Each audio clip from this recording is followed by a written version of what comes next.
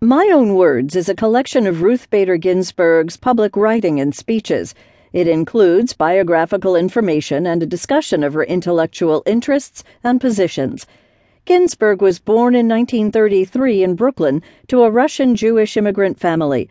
She excelled in academics and showed an early interest in human rights, as evidenced by an 8th-grade paper praising the Charter of the United Nations. In 1950, she entered Cornell University, where she met Martin Ginsburg during her freshman year. They married in 1954, and he enthusiastically supported her career in law until his death in 2010. Ginsburg gave birth to a daughter in 1955 and entered Harvard Law School in 1956. She was one of only 9 women in a class of approximately 500. Women with children were not encouraged to pursue law at the time.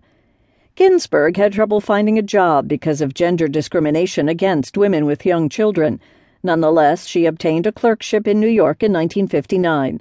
In 1961, she began research with the Columbia Law School Project and studied legal procedure in Sweden. Legal procedure has fascinated Ginsburg throughout her life.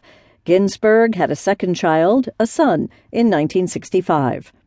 In the 1970s, the focus of Ginsburg's career shifted as she began to do work on gender equality. She became counsel for ACLU's Women's Rights Project and argued a number of important gender discrimination cases before the Supreme Court. Ginsburg was appointed to the U.S. Court of Appeals for the District of Columbia by President Jimmy Carter in 1980. Thanks in part to enthusiastic efforts by her husband, who lobbied their home state senator, Daniel Patrick Moynihan, she was appointed to the Supreme Court in 1993 by President Bill Clinton. She has been one of the court's most consistent liberal voices.